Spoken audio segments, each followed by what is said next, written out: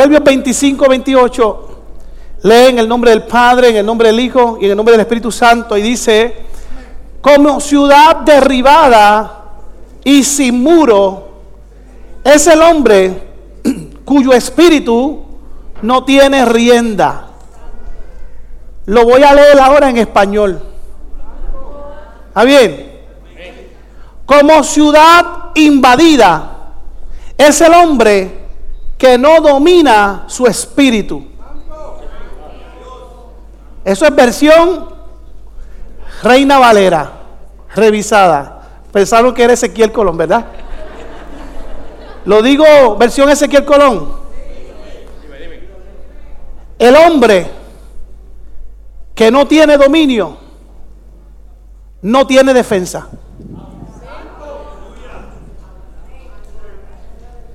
Padre, añado bendición a esta palabra que es bendecida. Declaro que algo nos vas a decir esta mañana. Que toda persona que está hoy aquí, sus oídos se afinan, se agudizan para escuchar una palabra que fue diseñada para este tiempo. Te he pedido, Señor, en estos días específicamente, con mucha responsabilidad, que la palabra que pongas en mi corazón sea una palabra que necesite el pueblo, no la palabra que yo quiero hablar.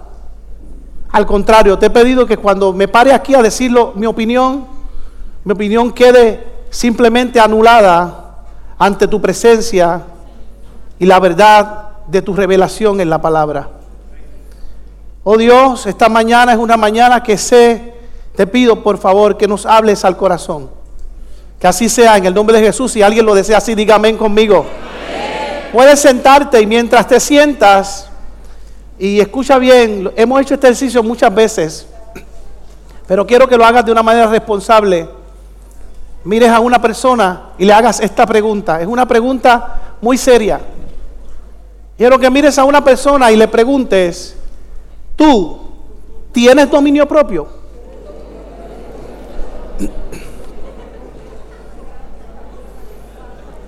No sé por qué algunos se están riendo, pero me parece que la pregunta como que los tocó. Me parece que la pregunta ya está ministrándole a alguien hoy.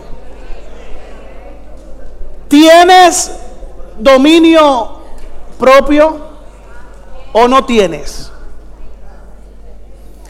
Ahora, me fui un poquito más allá y no quería solamente mantenerme en lo que Dios ponía en mi corazón. ¿Qué es dominio? Porque para saber si tenemos dominio propio o no lo tenemos, tenemos que saber qué es dominio. Dominio es la capacidad que nos controla a nosotros mismos. Es la capacidad que nos controla a nosotros mismos. ¿Nos controla de qué? De nuestras emociones. De hacer o no hacer lo que tenemos que hacer. E inclusive, un poquito más interesante, el dominio es el que controla nuestras buenas acciones, pero también controla nuestras malas acciones. De hecho, una persona dijo en una ocasión que es un sentimiento, o más bien un fruto, y si usted no sabía, el dominio propio es un fruto, porque allá en Gálatas 5:22, cuando comienza a mencionar los frutos del Espíritu, habla de templanza. Y templanza es dominio. Así que dominio es un fruto. Diga que está a tu lado, es un fruto. Y la Biblia dice que por sus frutos los conoceréis. Ahora mira qué interesante esta definición, y la copié porque me gustó. Esta definición me voló la cabeza, como dicen por ahí. El dominio es el sentimiento, dice, lo podemos definir como la reacción física de un pensamiento. El dominio es la reacción física de un pensamiento. O sea, hay gente que piensa, pero no hace. Pero hay gente que piensa y ejecuta. Y cuando tú piensas y ejecutas, estás manifestando tu dominio. Entonces, si cuando tú estás pensando cosas buenas, haces lo bueno, tu dominio es bueno. Pero cuando tú estás pensando cosas malas y haces lo malo, tú no tienes dominio.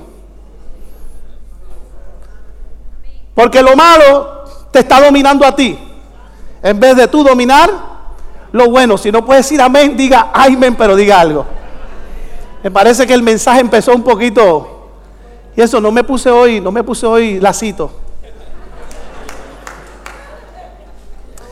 Me parece a mí que uno de los temas más importantes para esta generación y para la iglesia de este tiempo es hablar de una iglesia que tiene dominio. Fíjense, no dije individuo, dije una iglesia. Cuando una iglesia en conjunto nos ponemos en acuerdo, la Biblia dice, resistid al diablo y de vosotros huirá. Entonces, una de las partes más importantes que tenemos que entender es que cuando nosotros queremos que el diablo huya de nosotros, a veces le pedimos al Espíritu de Dios que nos ayude. Pues sí, el Espíritu de Dios nos va a ayudar, pero hay una parte que el Espíritu sabe que tengo que hacer yo. ¿Y cuál es la parte que nos toca hacer cuando se trata de resistir al diablo? Precisamente, resistirlo. ¿Alguien dice amén conmigo?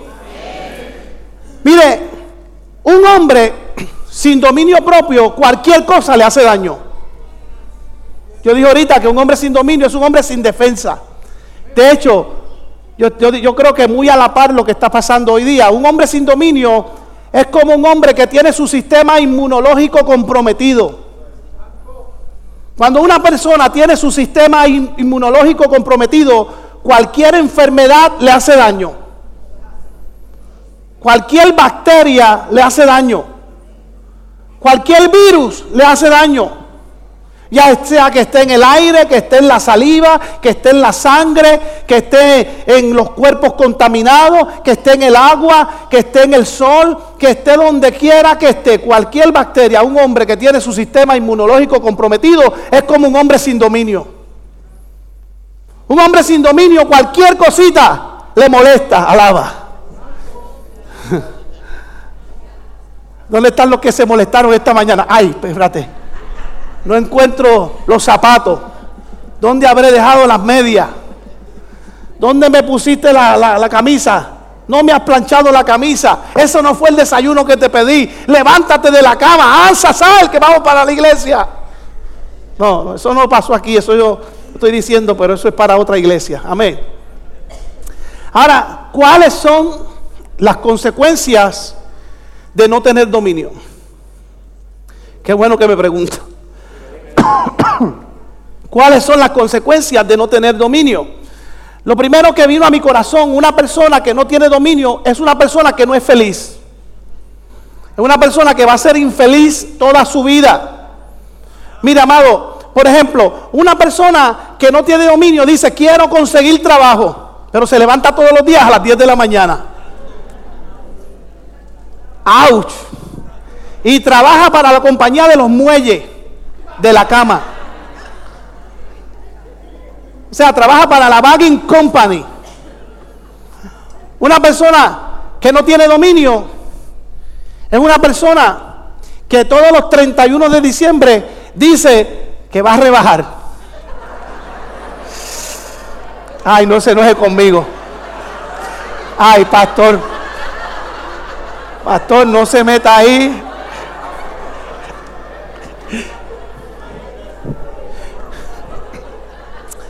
Lo interesante es que decimos que no vamos a comer más arroz con gandula y pasteles, porque solamente se come en Navidad, pero ya el 31 de enero estamos diciendo, me voy a dar un viajecito a Guabate porque tengo bajón de...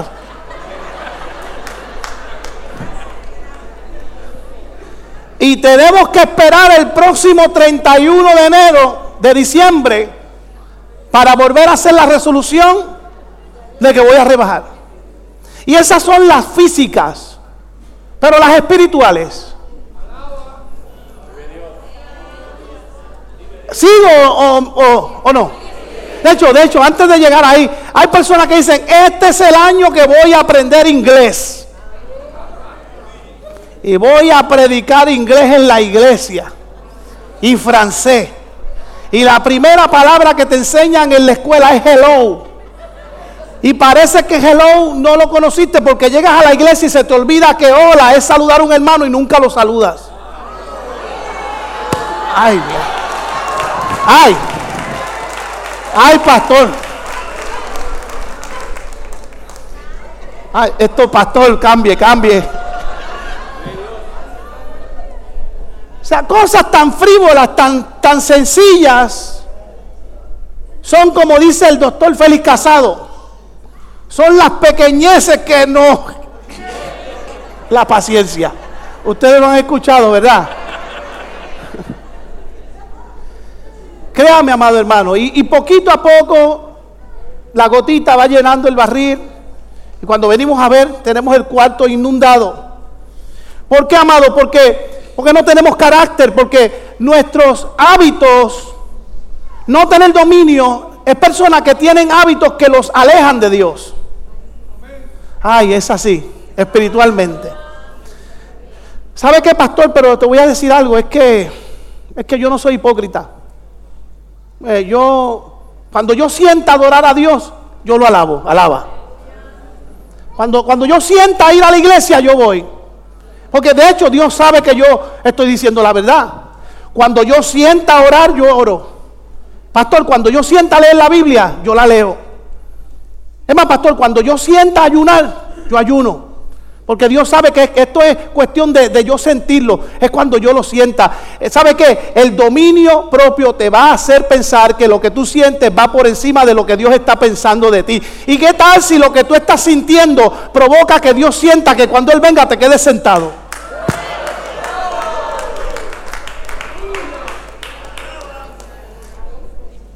No es cuestión de lo que siento. ¿Sabe lo que es dominio? Dominio es carácter. Diga conmigo, carácter. ¿Y qué es carácter? Qué bueno que me pregunta.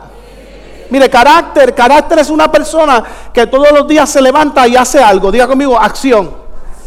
Carácter, diga conmigo, acción. Ahora, esa acción me lleva ¿a qué? Me lleva a una rutina. ¿Sí o no? Entonces tengo carácter accionando que se convierte en ¿qué? En una rutina. Si tengo carácter y acciono todos los días y tengo una rutina, esa rutina se convierte en un hábito. Y ese hábito me lleva a mi destino. Y mi destino es lo que me va a caracterizar como creyente. Lo digo otra vez. Carácter, acción, hábito, rutina, destino. Ahora tengo que tener cuidado porque si la acción que estoy haciendo me lleva a una rutina que no le agrada a Dios, entonces yo tengo que cambiar esa rutina. Pero hay gente que han escuchado un verso en la Biblia que dice: todo me es lícito, mas no todo me conviene. Pero ¿qué pasa? El dominio propio te dice que eso no es nada, hazlo. Dios es misericordioso, Dios te va a volver a perdonar. Y convertimos el dominio propio en una rutina que nos aleja de Dios. Y eso es que no tener dominio propio, y eso no va a permitir que seamos felices. Un hombre se le ocurrió decir en una ocasión, y esta frase a mí me bendijo tanto: un hombre nunca llegará a ser libre hasta que no tenga dominio propio. O mejor dicho, un hombre llegará a ser verdaderamente libre cuando domine su propio carácter. Así que tu libertad comienza por ti. Tu redención comienza por ti. Tu bendición comienza por ti. Nadie te va a entregar algo que tú no estés buscando. Alguien puede adorar y glorificar el nombre del Señor. ¿Qué Jesús habló sobre el dominio? Vaya conmigo a Juan 8, 31, 34 y mire lo que Jesús dijo. Dijo entonces Jesús a los judíos que habían creído en Él: si vosotros permaneciereis en mi palabra, seréis verdaderamente mis discípulos. Continúa. Y conoceréis la verdad, y la verdad los hará libres. Mire lo que dice el 33. Le respondieron: linaje de Abraham somos, y jamás hemos sido esclavos de nadie. Eso creían ellos. ¿Cómo dices tú seréis libres? Y mire lo que el Señor le dice en el 34. Jesús le respondió: de cierto os digo, que todo aquel que hace pecado, esclavo del pecado es. Que todo aquel que hace pecado, esclavo del pecado es. Ahí no está mencionando a Satanás por ningún lugar. Ahí está diciendo que bajo nuestra propia concupiscencia engendramos el pecado en nuestra vida. Pastor, espérate, esto me está molestando. Yo espero que cuando este mensaje termine, tú seas libre. Yo espero que cuando este mensaje termine, realmente puedas salir de este lugar diciendo: yo voy a dominar mi vida, voy a dominar mi carne, voy a dominar mi entorno, mis decisiones, voy a dominar mis emociones. Amén. ¿Alguien dice amén conmigo? Créame, amado hermano, porque de alguna manera tenemos que entender que cualquier cosa te puede convertir en esclavo. Cuando digo cualquier cosa, puede ser esclavo de tus bienes, puede ser esclavo de tu propiedad, puede ser esclavo. Hay gente que compra una casa grande y no vienen a la iglesia porque tienen que limpiar la casa. Hay gente que compra un auto y no vienen a la iglesia porque quieren pasear en el auto. Alaba. Hay gente que tiene dinero y el dinero no es malo, pero el dinero te esclaviza y te haces esclavo del dinero.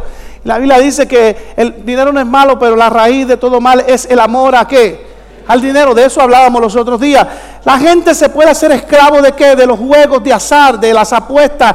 Yo recuerdo nuestro hermano Tony Marqués nos enseñó un drama los otros días aquí que, mire, había un hombre que decía: yo no tengo problema con las apuestas ni con el dinero. Yo sí que soy bien religioso. Y decía: ¿cómo? Mire, los lunes juego bolita. Los martes juego bingo a peso. Los miércoles juego pega 3, alaba. Los jueves juego la loto, alaba. Los viernes juego la grande. Ay, alguien me están mirando, pastor, pero ¿de qué? Eso aquí en Puerto Rico. Los sábados juego carta, pero los domingos estoy tempranito en la iglesia. Así que, es más, ustedes saben, yo no tengo problema con las apuestas. Es más, ahora mismo me atrevo a apostarle que puedo estar 1 hora sin apostar. Ay, ese me salió bien, gracias, Señor. Me están midiendo. Hay gente que no reconoce que tienen un problema. ¿Y sabe qué? ¿Sabe cuál es una de las cosas que debe reconocer el que dice tengo dominio propio? El primer problema que debe reconocer el que no tiene dominio propio, que no lo tiene. Pero a veces nos mantenemos en nuestra propia intuición y decimos: no, yo sí tengo. Amado, yo te puedo dar ejemplos de hombres de la Biblia que fueron marcados por no tener dominio. Mire, les digo. Sansón. ¿Qué Hércules? ¿Qué Hulk? ¿Qué Capitán América? ¿Qué héroes de hoy día? Sansón, el hombre más fuerte del universo. Y si alguien se atreve a debatirlo conmigo, pelee con Dios. Porque la fuerza de Sansón no provenía de anabólicos, ni de pesa, ni de vitaminas. Es más, por todas las vitaminas que tú te tomes, si Sansón estuviera aquí, echa un pulso con Sansón y Sansón nos va a ganar a todos. El hombre más fuerte del universo, porque su fuerza provenía ¿de quién? Dios.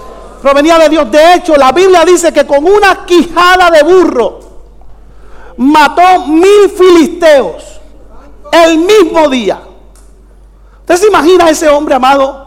La unción que tenía con aquella quijada de burro.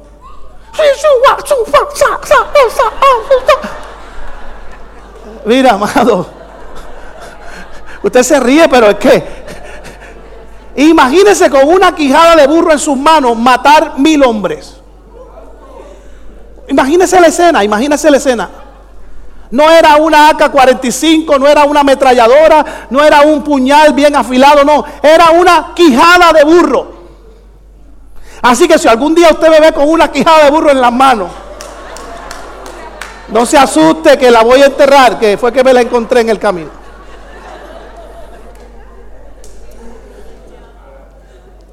Ahora escuche bien, amado. Este hombre mató 1000 filisteos con aquella quijada de burro, pero no pudo dominar sus deseos, y teniendo la fuerza que tenía, aquella pequeñita piedrecita en su zapato lo llevó no solamente a perder la presencia de Dios, sino que también perdió sus ojos. Hay gente que no tiene dominio, que los ciegan. Hay gente que no tiene dominio, que aunque tengan ojos es como si no vieran. Y usted me dice, pastor, ¿y entonces qué pasó con Sansón? ¿Te cuento o no te cuento? Versión Ezequiel Colón. A mí me parece que después de haber perdido sus ojos, de haberse dejado llevar por Dalila, de que un filisteo, porque ¿quién le cortó el pelo a Sansón? No me diga Dalila, por favor. No me diga Dalila. Lea Biblia. Dice que Dalila lo sedujo. Y él le mintió las primeras 2 veces. Y después cuando le dijo la verdad, dice que dijo: los filisteos contra mí. Y ella, habiéndole sacado la verdad, vino un filisteo y le cortó las quedejas de su cabello. Por lo tanto, no fue Dalila. Y desde pequeño decimos, fue Dalila. No, no fue Dalila. Ahora, escuche esto, amado. Es interesante porque a mí me parece que en el momento más interesante de su vida, cuando se agarró de aquellas columnas de aquel palacio, él tuvo que haber entendido que la misericordia de Dios te puede alcanzar cuando reconoces que has fallado, que fue lo que él reconoció, y le pidió entonces a Dios que la fuerza de él volviera, y no solamente volvió la fuerza, sino que volvió la presencia de Dios. Pero me parece a mí que Sansón tuvo que haber reconocido y decir: es mejor entrar al reino de los cielos sin ojos que entrar viendo clarito al infierno. Oye, esa frase va para el libro. Es mejor entrar sin ojos al cielo que entrar viendo clarito al infierno. Sería lo que debió haber dicho Salomón. Entendió que había perdido su dominio propio, y no solamente perder su dominio propio le provocó perder la visión, no solamente le provocó perder la visión espiritual, sino también la física. Pero Dios tuvo misericordia. Vengo a decirte que estamos a tiempo de volver a sostener nuestro dominio y de decirle al Señor: el dominio que hay en mi vida me va a permitir alcanzar el cielo. Ahora declaro en el nombre del Señor que todo lo que había perdido por no tomar buenas decisiones, el enemigo me lo tendrá que regresar 7 veces más. Vengo a recuperar lo que había perdido. Vengo a declarar que en este mes me entregan una visión 2020.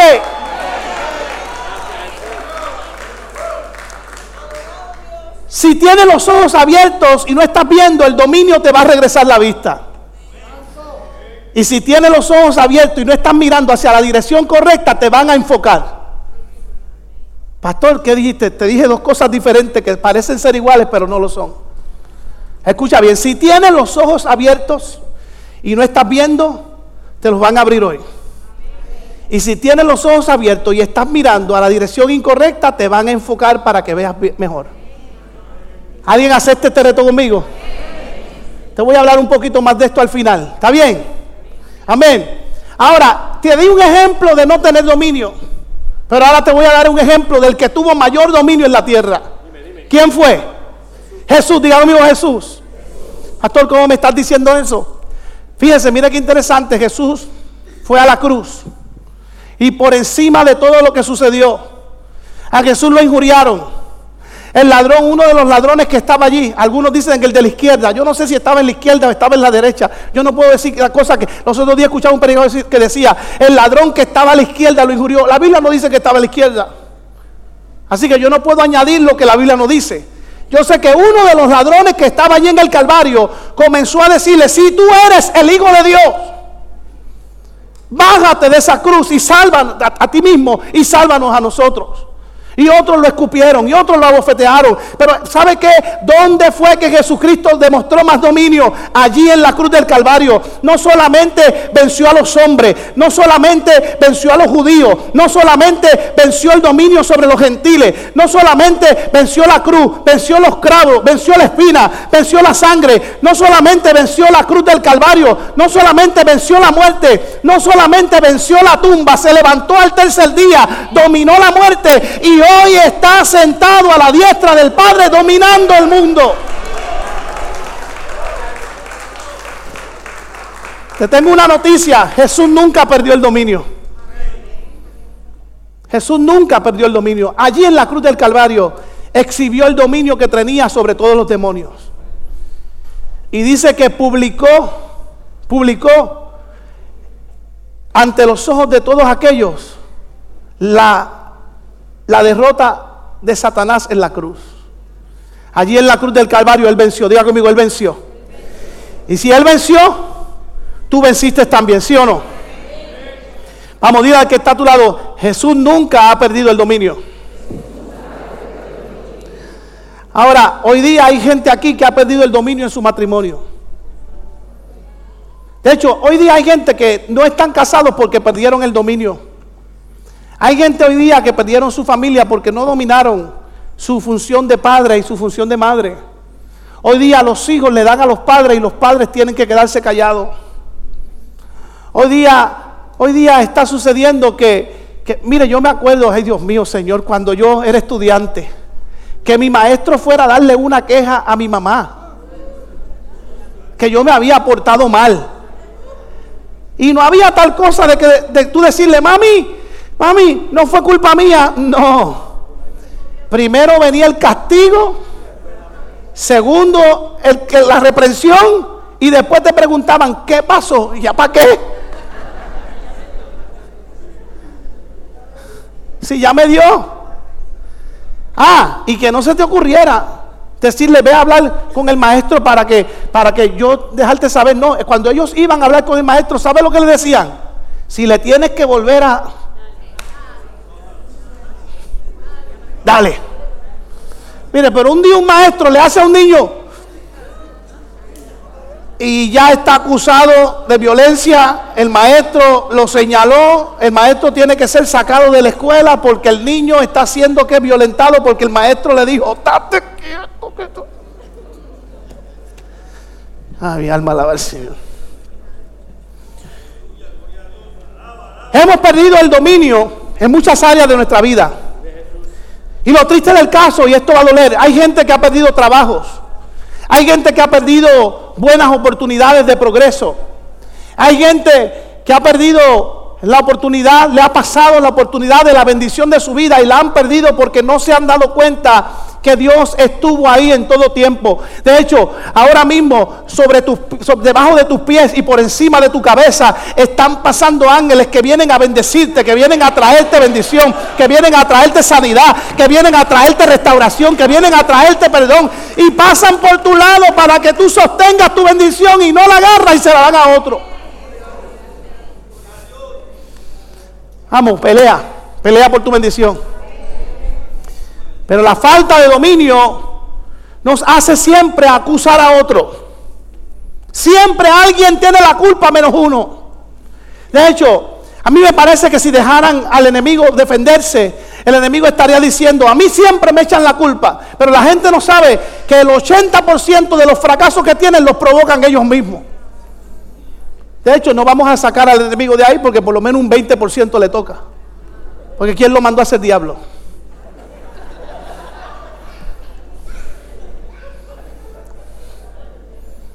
Sí, porque el hombre no es tentado de parte de Dios. La tentación proviene del enemigo. Y de hecho, te tengo una noticia, a pesar que la tentación proviene del enemigo, ningún hombre puede ser tentado más allá de lo que puede soportar.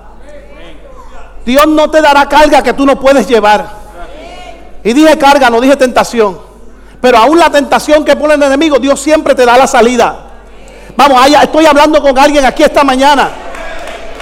Estoy hablando con alguien esta mañana que necesitamos reconocer que si una cosa debe tener la iglesia de hoy día es dominio. Dios nos creó para que domináramos, para que enseñoreáramos, para que subyugáramos, para que multiplicáramos, para que ¿qué? Para que llenáramos la tierra. ¿La llenáramos de qué? De gente. No, la llenáramos de bendición, la llenáramos de dominio, la llenáramos de gozo, la llenáramos de templanza, de mansedumbre, de amor, de gozo, de fe, de paz. Y todas esas son las cosas que el enemigo no quiere que Dios encuentre cuando regrese. Por eso la Biblia dice, hallará fe en la tierra Dios cuando regrese. Yo pregunto, ¿dónde está la gente de fe aquí en la casa de mi padre? ¿Sí o no? ¿Habrá gente de fe hoy aquí?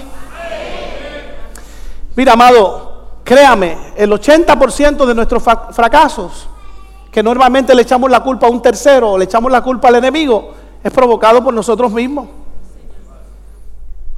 ¿Sigo o paro? Como que están muy serios. Hay almuerzo hoy, gloria a Dios. ¿Sigo? David, siendo quien fue, pasó por una de las experiencias de vida más difíciles que puede vivir un hombre. Te aseguro que David no fue diseñado para vivir las experiencias que vivió, que fueron consecuencias de no tener dominio. Pastor, ¿qué me estás diciendo? Alaba. Te dijo ahorita que tú puedes tener los ojos abiertos, pero mirar para donde no tienes que mirar. Y David, por estar mirando en la carne a una mujer que estaba en la carne, gloria a Dios, se desenfocó. Ay, pastor, espérate, esto está fuerte. Dice que, lea Biblia, dice que David salió a su alcoba, estaba molesto, porque se supone que cuando tú estás donde no tienes que estar, algo va a pasar. ¿Dónde tenía que estar David? David tenía que estar en la guerra, sus soldados estaban peleando y él decidió cogerse un brequecito y él empezó a caminar por la alcoba, y caminando por la alcoba estaba molesto, estaba bien molesto, y empezó a mirar y de repente vio que una mujer llamada Betsabé se estaba bañando. Y entonces una cosa es que la vio bañándose, pudo haber dado la vuelta y seguir caminando, pero la miró en la carne y siguió mirándole en la carne. Y tanto fue. Y usted me va a decir, pastor, pero no fue culpa de ella. Esa era la hora de ella meterse a bañar. Él la mandó a buscar y ella vino. ¿Y qué se supone que ella dijera? Que no. Pero usted dice que no, es fácil. Pero es del rey. Y si ella decía que no, la mataban. Por eso yo digo que no es lo mismo. No es lo mismo. Ni se escribe igual. Ahora ella pudo haberse mantenido ¿qué? En su posición de decir, no voy porque soy una mujer casada, porque ¿qué? Porque mi marido está en la guerra y tú quieres aprovecharte de que él está en la guerra y me mandaste a buscar. No, lo siento por ti, pero no solamente eso, la mandó a buscar, tuvieron relación. Dice que al pasar, cuando él se dio cuenta, ella le dijo, ¿sabes qué? Lo que has hecho. Y él para por si acaso, midiendo antes de, porque David era un hombre bien inteligente, mandó a buscar a Urías y le dijo, ven, entra a tu casa. Pero Urías, siendo uno de los comandantes del ejército, le digo, no, yo no voy a entrar, me voy a quedar fuera, porque no está bien que yo esté aquí y mis soldados estén peleando allá. ¡Qué hombre fiel! Y no tocó ese día a su mujer. ¿Y eso se quedó ahí?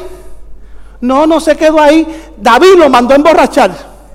De él entró el vino, lo emborrachó. Y después que lo emborrachó, ¿sabes? ¿Se quedó ahí o no se quedó ahí? David le dijo, ahora vayan y pónganlo al frente con los valientes de los enemigos, para que los enemigos lo maten, porque si no es de una, es de otra. ¿Y dónde quiero llevarte? Que no tener dominio trae consecuencias fatales a la vida de los hombres.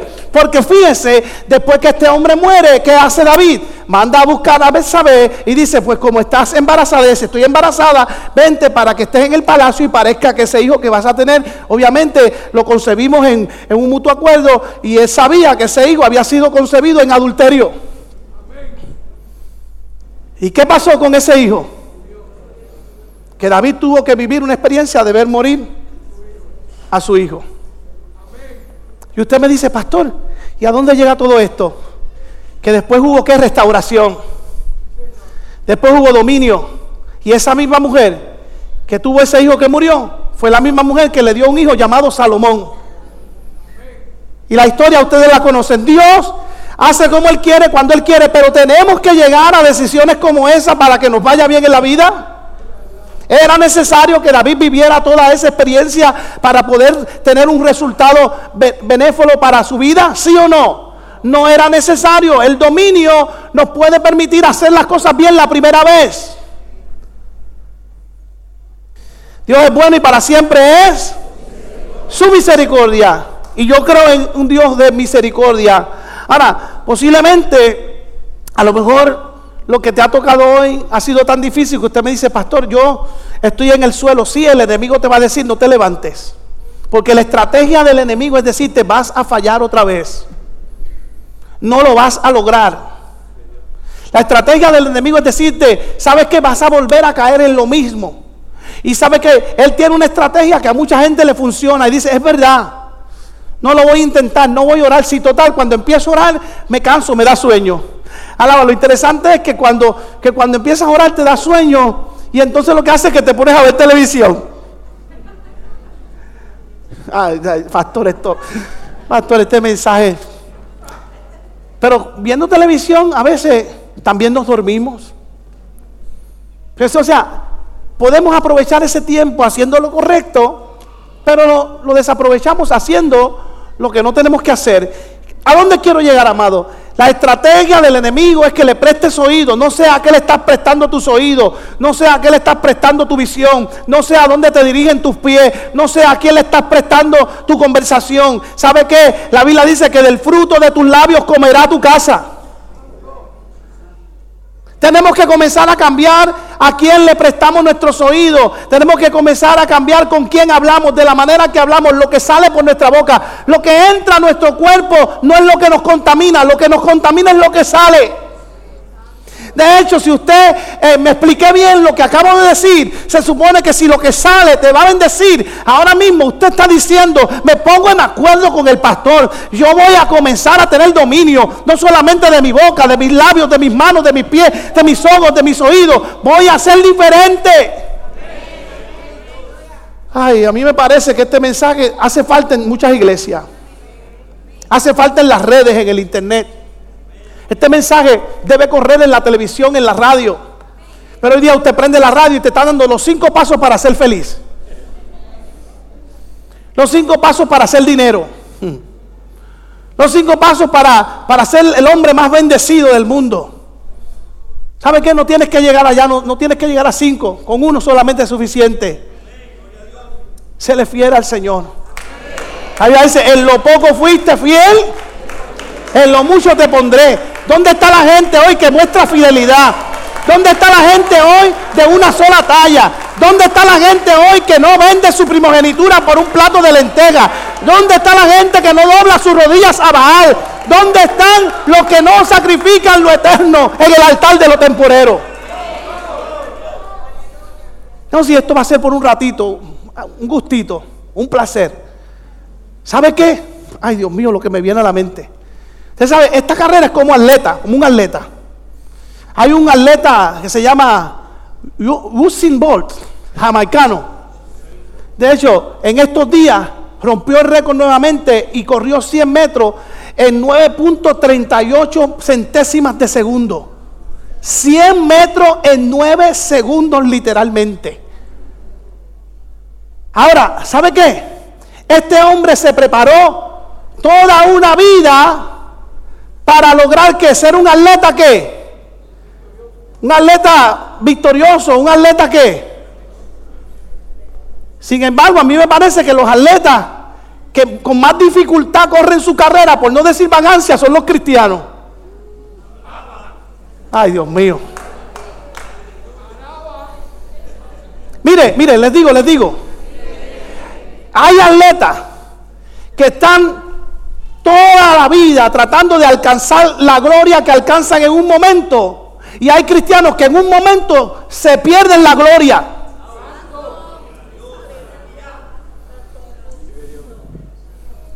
Somos los únicos que exponemos nuestra corona en cuestión de segundos. Nuestra salvación o nuestra condenación. Estamos toda una vida peleando por alcanzar una corona y en cuestión de un segundo nos las pueden arrebatar. Hermano, yo declaro que aquí ninguno pierde su corona. Gracias por su entusiasmo. Yo declaro que ninguna plaga toca tu casa.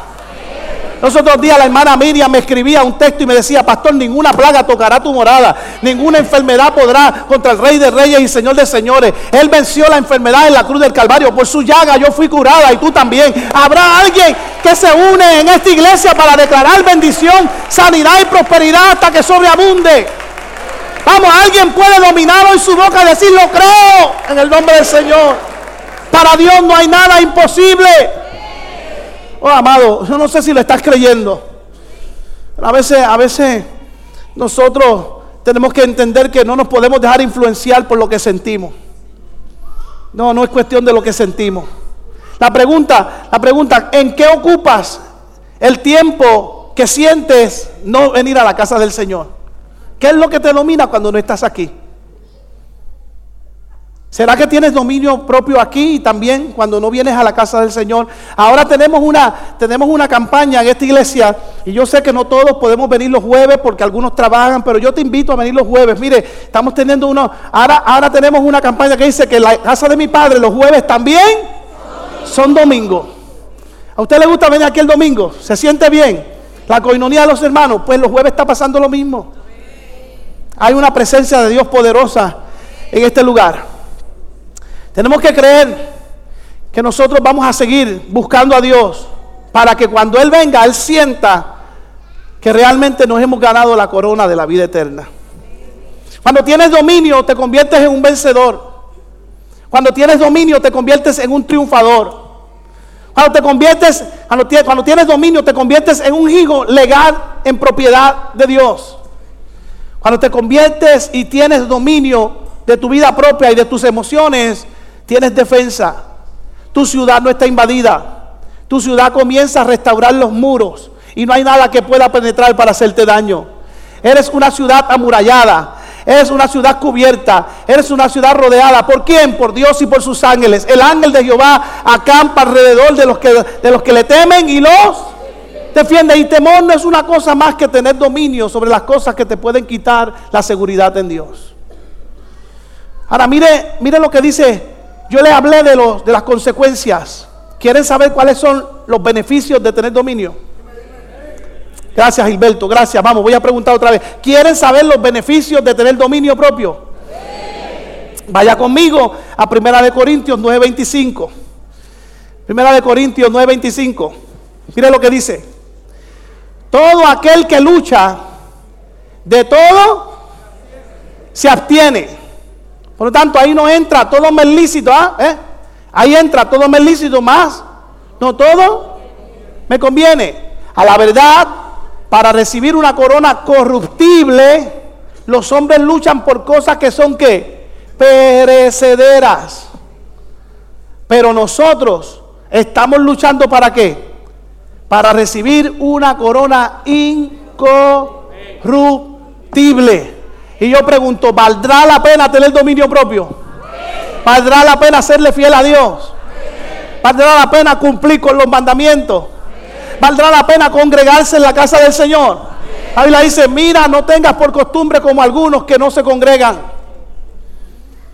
Y yo siempre cuando digo esto me acuerdo, cuando yo me crié en la Iglesia de Dios Pentecostal, Movimiento Internacional, RTPP. Y allí había culto lunes, había culto martes, había culto miércoles, jueves, viernes, sábado, domingo por el día y domingo por la noche. ¿Cómo te quedó el ojo? De hecho, cantábamos un coro que decía, yo me gozo lunes, yo me gozo martes, yo me gozo miércoles, yo me gozo jueves, yo me gozo viernes, sábado también. Al llegar el domingo sigo con el gozo. Te diré por qué. El que tengo a Cristo que me da la dicha de gozarme en Él. Un Cristo vivo puede más que todo, puede más que el diablo. Venga Jesucristo, si te sientes solo, venga Jesucristo y salvo será. Un Cristo vivo puede más que todo, puede más que el diablo. Venga Jesucristo, si te sientes solo, venga Jesucristo y salvo será. ¿Se lo saben? Como está el pentecostal aquí.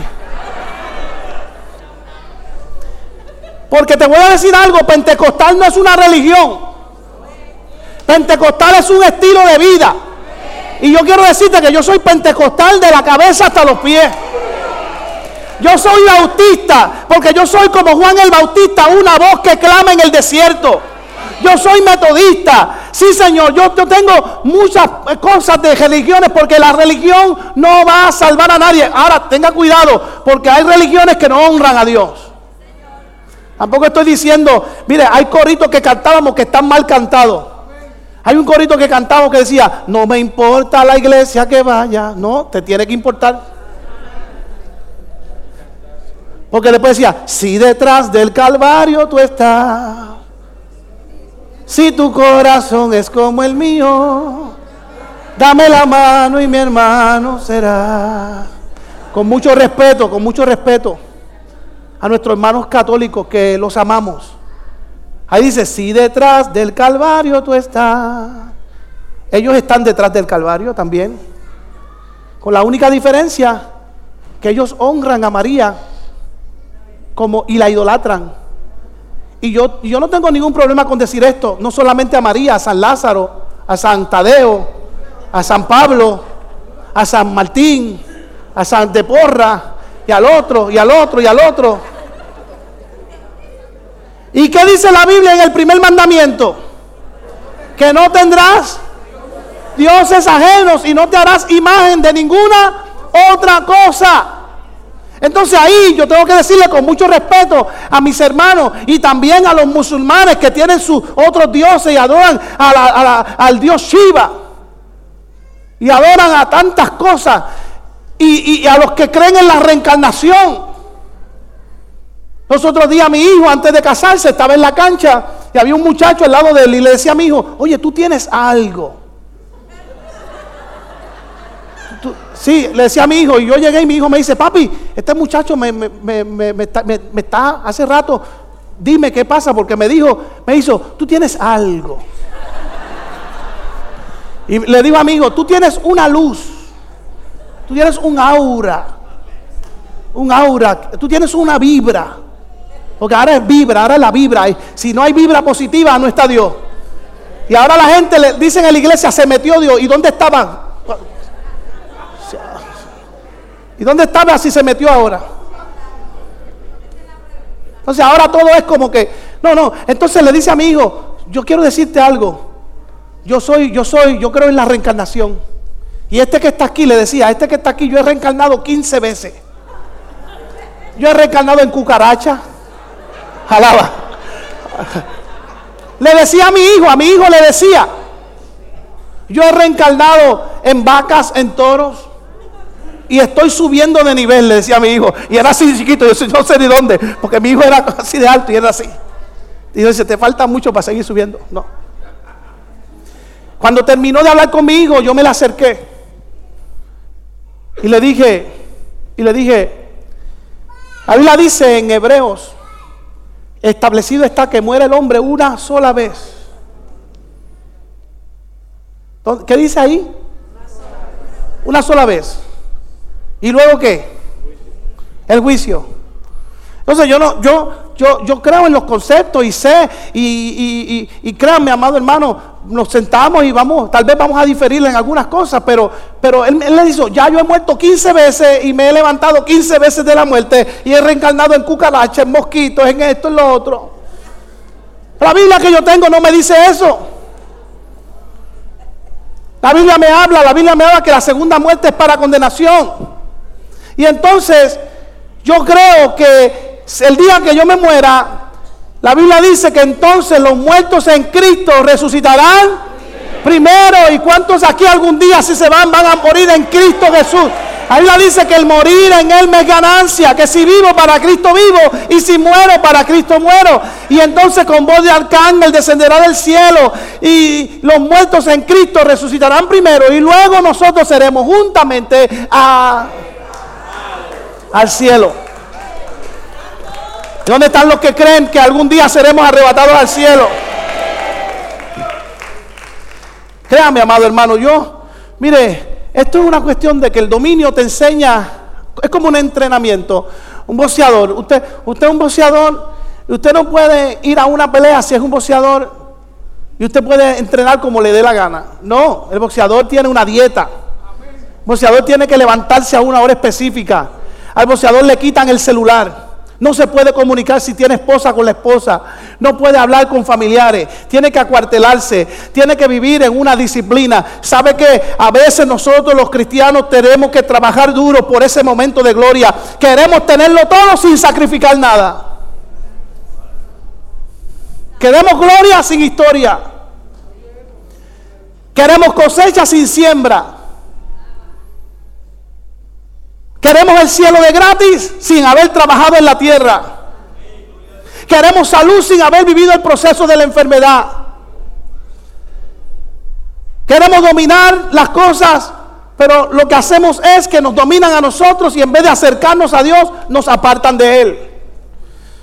Ahora, créame, amado hermano, si usted quiere tener dominio propio, tiene que empezar a invertir dinero y invertir tiempo para que esas cosas no te dominen.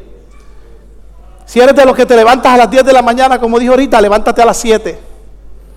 Y aprovecha esas 3 horas, ¿para qué? Para orar.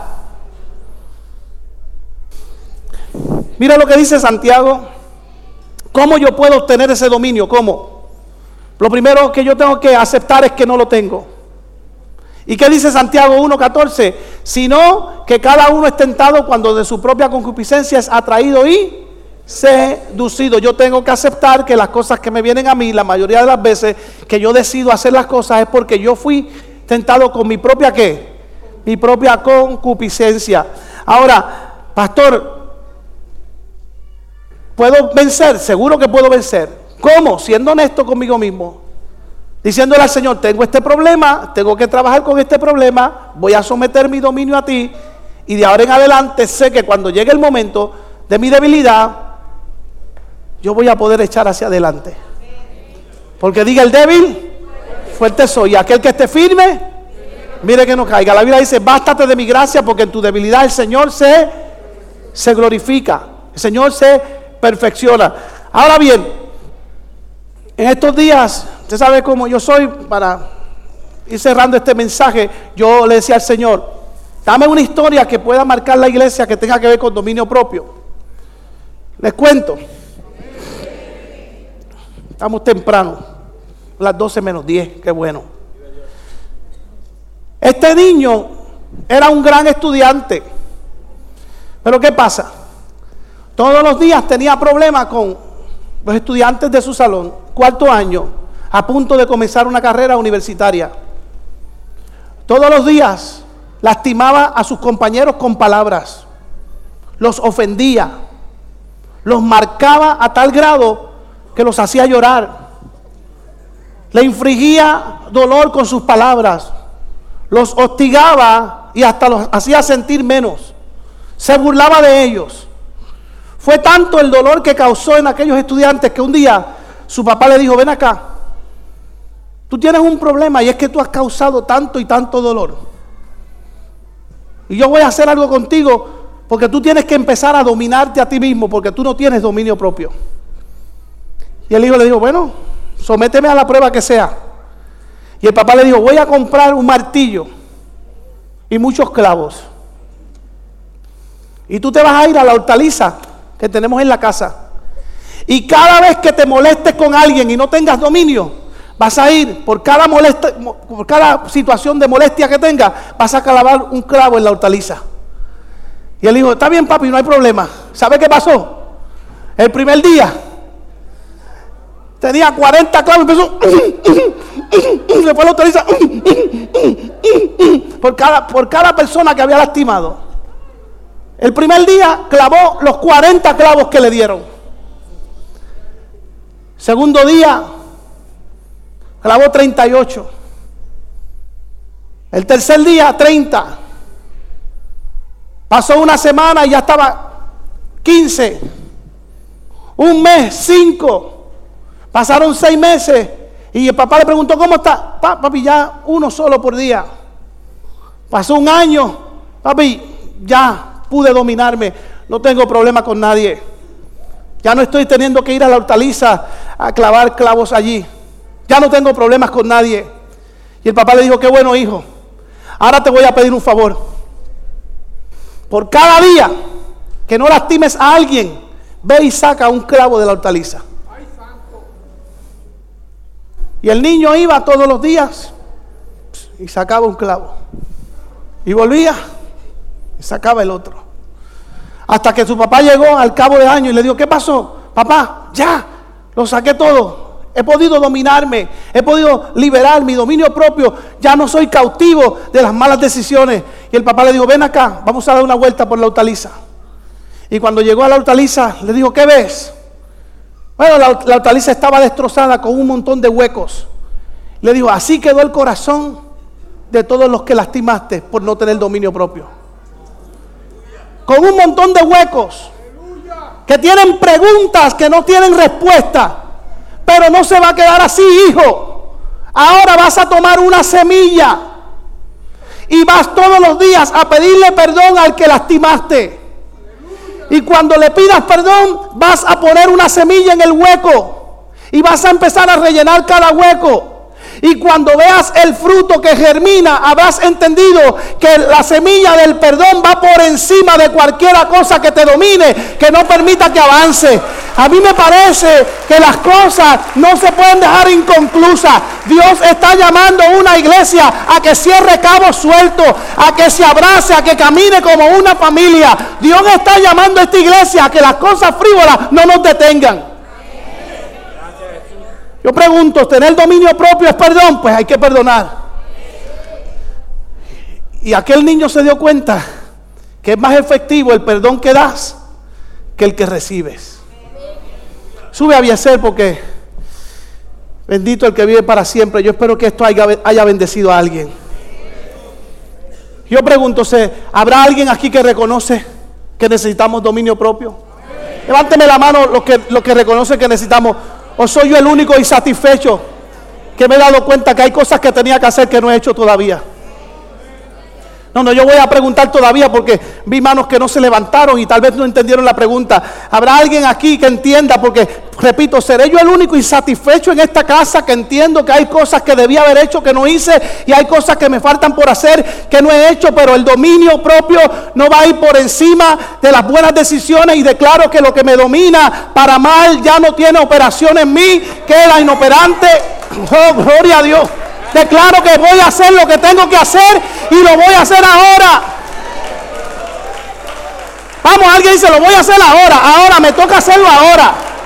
Voy a restaurar mi casa ahora, voy a restaurar mi vida ahora, mi familia ahora. Mis buenas decisiones me van a seguir, me van a alcanzar.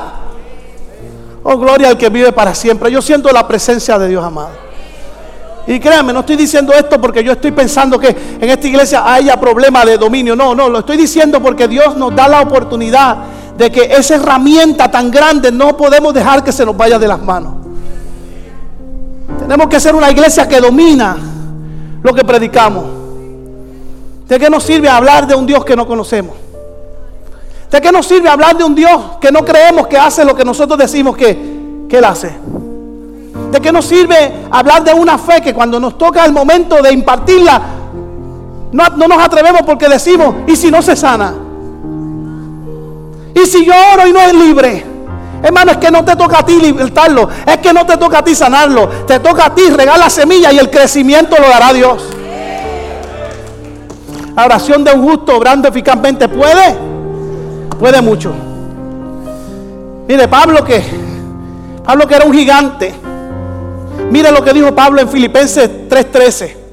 Mire lo que dijo Pablo: hermanos, yo mismo no pretendo haber lo que alcanzado, pero una cosa hago, olvidando ciertamente lo que queda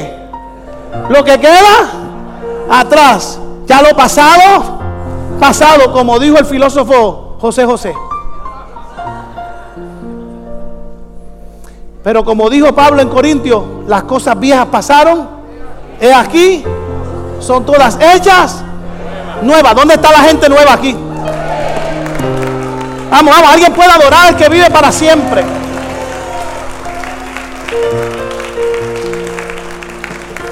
Alguien puede tener un minuto de adoración en esta casa. Alguien puede. Vamos, alguien tendrá una sola razón para agradecer a Dios en esta mañana. Vamos, si tú no tienes una razón, agradece por tu pastor, agradece por el hermano que está a tu lado, agradece por la salud, agradece por tus hijos, agradece por tu casa. Hermano, yo no sé, pero a veces yo digo, Señor, ¿por qué? Yo decía a los otros, mientras preparaba este mensaje, ¿sabe qué? Yo estaba siendo transformado mientras preparaba este mensaje. Porque la palabra primero me ministra a mí. Y a veces yo estoy escribiendo cosas y yo digo, Señor, ¿de verdad que tú quieres que yo diga esto? Y cuando termino de escribirlo, yo digo, wow, gracias porque me bendice. Y espero que si me bendices a mí, bendigas al pueblo. Ponme la escritura, las quiero leer completa. Pablo 3:13, Filipenses 3:13. Bendito el que vive para siempre. Hermano, yo mismo no pretendo haberlo alcanzado ya, pero una cosa hago, olvidando ciertamente lo que queda atrás y extendiéndome a lo que queda adelante. ¿De qué está hablando Pablo ahí? Yo te dije ahorita que iba a terminar el mensaje diciéndote que el dominio a algunos los ciega y a algunos los desenfoca. Pablo lo que está diciendo ahí: enfócate, abre tus ojos, no mires hacia atrás, mira hacia adelante. Ninguna persona puede adelantar en la carretera mirando por el retrovisor. Póngase a guiar y quédese mirando por el retrovisor, porque es más importante lo que está atrás. Hermano, le aseguro que todo el que pone su mirada atrás no va a poder avanzar. Espiritualmente, lo que Dios te está diciendo es: hay cosas en tu pasado que te bendijeron, amén, fueron buenas, pero la bendición de ayer pasó. La bendición postrera será mayor que la primera. Hermano, esta iglesia va hacia algo poderoso, algo sobrenatural. ¿Alguien lo cree conmigo? Vamos, pregúntale otra vez al que está a tu lado: ¿tú tienes dominio, sí o no? El enemigo te dice: vas a fallar otra vez, quédate en el piso. Sí, esa es la estrategia de él, pero Dios te dice: si 7 veces cae el justo, 7 veces se levante. Dios te está diciendo: yo creo en ti, tú puedes. La Biblia dice: todo lo puedo en Cristo que me fortalece. ¿Cuándo lo vas a creer que sí puedes? Tú puedes, amado, tú puedes. Oh, mi alma alaba al Señor. Te voy a dar 2 ejemplos y con esto termino. Abraham, diga conmigo: Abraham. Mire esto, porque esto te va a bendecir. Te voy a mostrar que tú puedes tener los ojos abiertos mirando para donde no tienes que mirar. Vamos, dile que está todo. ¿Para dónde estás mirando hoy? Alaba. ¿Qué es lo que estás viendo hoy? ¿Una palabra espiritual que te bendice? ¿O esta palabra te está confrontando? Mira Abraham, Génesis 22, 13 al 15. Tenía los ojos abiertos, pero estaba desenfocado. Abraham, el padre de la fe. Y Dios tuvo que ¿qué? Decirle: enfócate, mira para donde tienes que mirar. Entonces alzó Abraham sus ojos y miró. Hace rato que estaba ahí. Tenía el cuchillo levantado con los ojos abiertos para sacrificar a su hijo. Hay veces que tienes los ojos abiertos, pero están mirando para donde no tienes que mirar. Y Dios le dice: alza tus ojos. Y cuando alzó los ojos y miró, he aquí a sus espaldas un carnero. Hermano, para. ¿Con qué? Lea eso otra vez. Él está mirando, alza sus ojos, pero a sus espaldas está un carnero. ¿Cómo es posible que si está mirando hacia el frente, está viendo el carnero que está a su espalda? Porque cuando tú empiezas a dominar y permites que Dios te domine tus sentidos, tus ojos espirituales se abren a una dimensión que tú ves lo que está delante y lo que está detrás. Tú ves lo que está arriba y lo que está abajo. Tú ves lo que está a tu derecha y lo que está a tu izquierda. Abraham alzó sus ojos y miró, y he aquí a sus espaldas estaba un carnero trabado en un zarzal por sus cuernos. Y fue Abraham y tomó el carnero y lo ofreció en holocausto en el lugar de su hijo. Diga conmigo: ojos direccionados por Dios. Diga: eso es dominio propio. Ahora te voy a mostrar el segundo ejemplo. Hay gente que puede tener los ojos abiertos y no estar viendo. Génesis 21, 19. Una mujer llamada Agar. Entonces, déjame hacerte la historia antes, porque si te leo este verso no lo vas a entender. Agar está en el desierto con su hijo Ismael, y dice que se alejó de él y lo dejó ¿dónde? En una palmera, para ver a su hijo, porque no quería ver a su hijo morir, porque Abraham la había sacado de la tienda y ella se fue con Ismael, que no era el hijo de la promesa. El hijo de la promesa era Isaac. Pero cuando tratamos de ayudar a Dios, siempre pasan cosas que no deben pasar, y uno piensa que es así, pero ese niño también era bendecido, había sido bendecido por la palabra de Dios. Y mira qué interesante, se va Ismael y se va alejando Agar, tenía los ojos abiertos, pero no estaba viendo. Y mire, entonces Dios, ¿qué hizo? Le abrió los ojos y vio una fuente de agua, y fue y llenó el odre de agua y le dio de beber a él, muchacho. Yo declaro que los que tengan los ojos abiertos hoy, pero no estén viendo, Dios te va a abrir los ojos para que veas que hay una fuente de agua que te bendice, una fuente de agua que salta para vida eterna. Comienzas a tener dominio sobre lo que ves, sobre lo que escuchas, sobre lo que hablas, hacia donde vas. Hay una bendición que hoy te alcanza.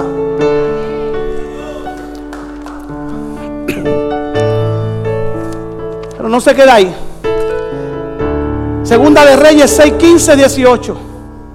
Ahora estoy hablando de Dios le abre los ojos, pero ahora viene un hombre que tiene fe, que tiene dominio, y hace que otro hombre vea. Porque cuando tú tienes dominio, tú haces que está al lado tuyo vea. Cuando tú vienes a la casa de Dios a buscar una bendición, tú haces que el que está a tu lado la reciba. Gracias por su entusiasmo. Cuando tú estás concentrado en lo que está pasando en la iglesia, no importa que te sientes en el último banco o te sientes en el frente, esto no es cuestión de distancia, esto es cuestión de tener los oídos abiertos y ojos abiertos para recibir lo que Dios te está entregando. ¿Habrá alguien que crea que en estos 5 minutos que faltan Dios te puede entregar tu milagro? Vamos, dile que está todo, concéntrate, no te quites, no te desenfoques. Mira lo que pasa.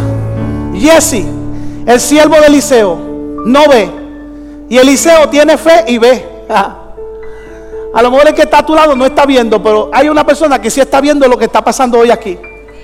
Y tú con tu fe provocas que se vea. Y se levantó de mañana y salió el que servía al varón de Dios, y he aquí el ejército que tenía sitiada la ciudad con gente de a caballo y carros. Entonces su criado le dijo: Señor mío, ¿qué haremos? Y él le dijo: no tengas miedo, porque más son los que están con nosotros que los que están con ellos. Iglesia, más son los que están con la gente que está en la casa de mi Padre que los que están en contra de ellos. Iglesia, te estoy diciendo, más son los que están contigo que los que haya levantado el enemigo para detenerte. Lo que Dios habló de ti se cumplirá. Vamos, alguien dice: se cumple hoy. En el nombre del Señor es mío. Lo recibo en el nombre del Señor. Era ser a cama sendereba cama. Iba a ser a cama sendereba. Ahí no era el seno, era cama sendereba la cama. Iba sendereba la cama sendereba. Oh, gloria a Dios. Oh, gloria a Dios. Oh, gloria a Dios.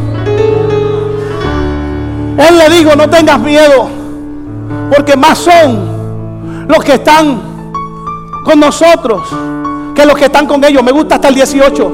Y oró Eliseo y dijo: te ruego, oh Jehová, que abra sus ojos. Que abra sus ojos. ¿Los ojos de quién? Los ojos de Jesse. Eliseo estaba claro, pero Jesse no veía. Si hay alguien que está a tu lado que no ve, dile: Señor, ábrele los ojos, que salga hoy de aquí sano, que su milagro está a su lado, que la bendición lo alcanza.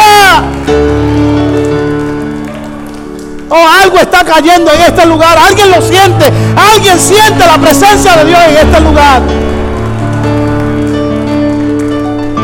Abre los ojos para que vea. Entonces, diga conmigo, entonces Jehová le abrió los ojos ¿a quién? Al criado, a Jesse, y miró, y he aquí que el monte estaba lleno de gente de a caballo, y ahora vio más, y de carros de fuego alrededor de Eliseo. Y el 18 dice: oh, gloria a Dios. Y luego que los sirios descendieron a él, oró Eliseo a Jehová y dijo: te ruego que hieras con ceguera. Cuando tú tienes dominio propio, el enemigo se queda sin ver. Cuando tú tienes dominio propio, el enemigo no te puede ver. Cuando tú tienes dominio propio, el enemigo no te puede hacer daño.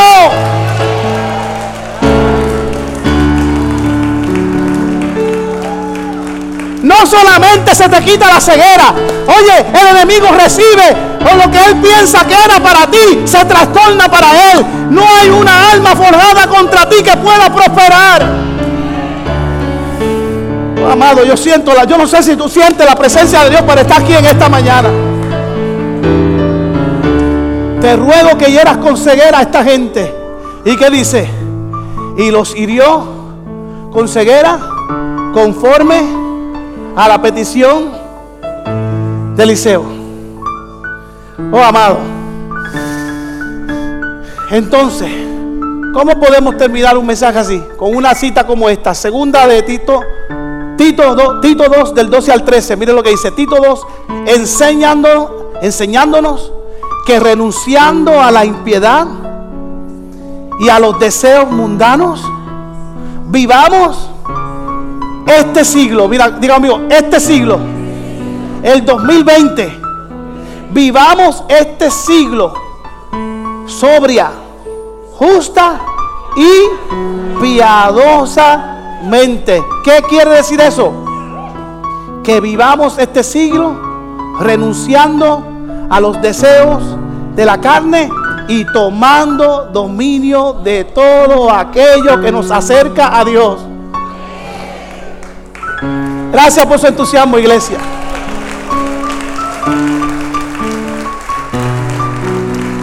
Aleluya.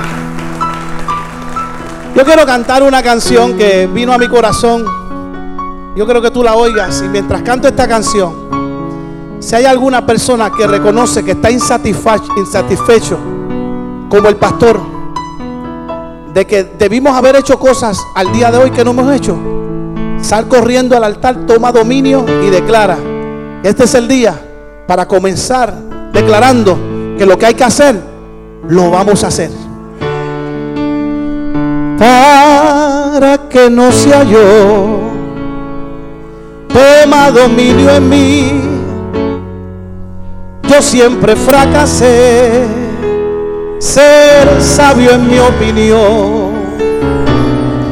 Me separó de ti, quiero que seas tú mi guía y mi control. Ayúdame, Jehová, Espíritu de Dios. Toma mi voluntad y rómpeme. Dame forma tú con tu mano de alfarero. Es que solo yo no puedo, y guíame, Espíritu de Dios. Dame luz en las tinieblas, porque yo sin ti no sé vivir. ¿Te atreves a cantarlo conmigo desde arriba? Para que no sea yo, toma dominio en mí.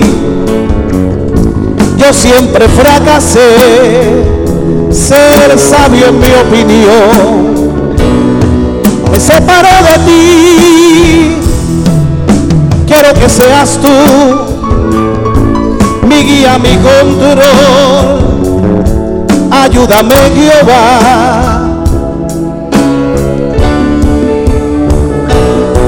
Toma mi voluntad y rómpeme. Dame forma tú con tu mano de alfarero. Es que solo yo no puedo, guíame, Espíritu de Dios. Dame luz en las tinieblas, porque yo sin ti no sé vivir. Y rómpeme,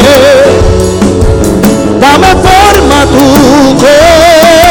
con tu mano de alfarero. Es que solo yo no puedo, y guíame,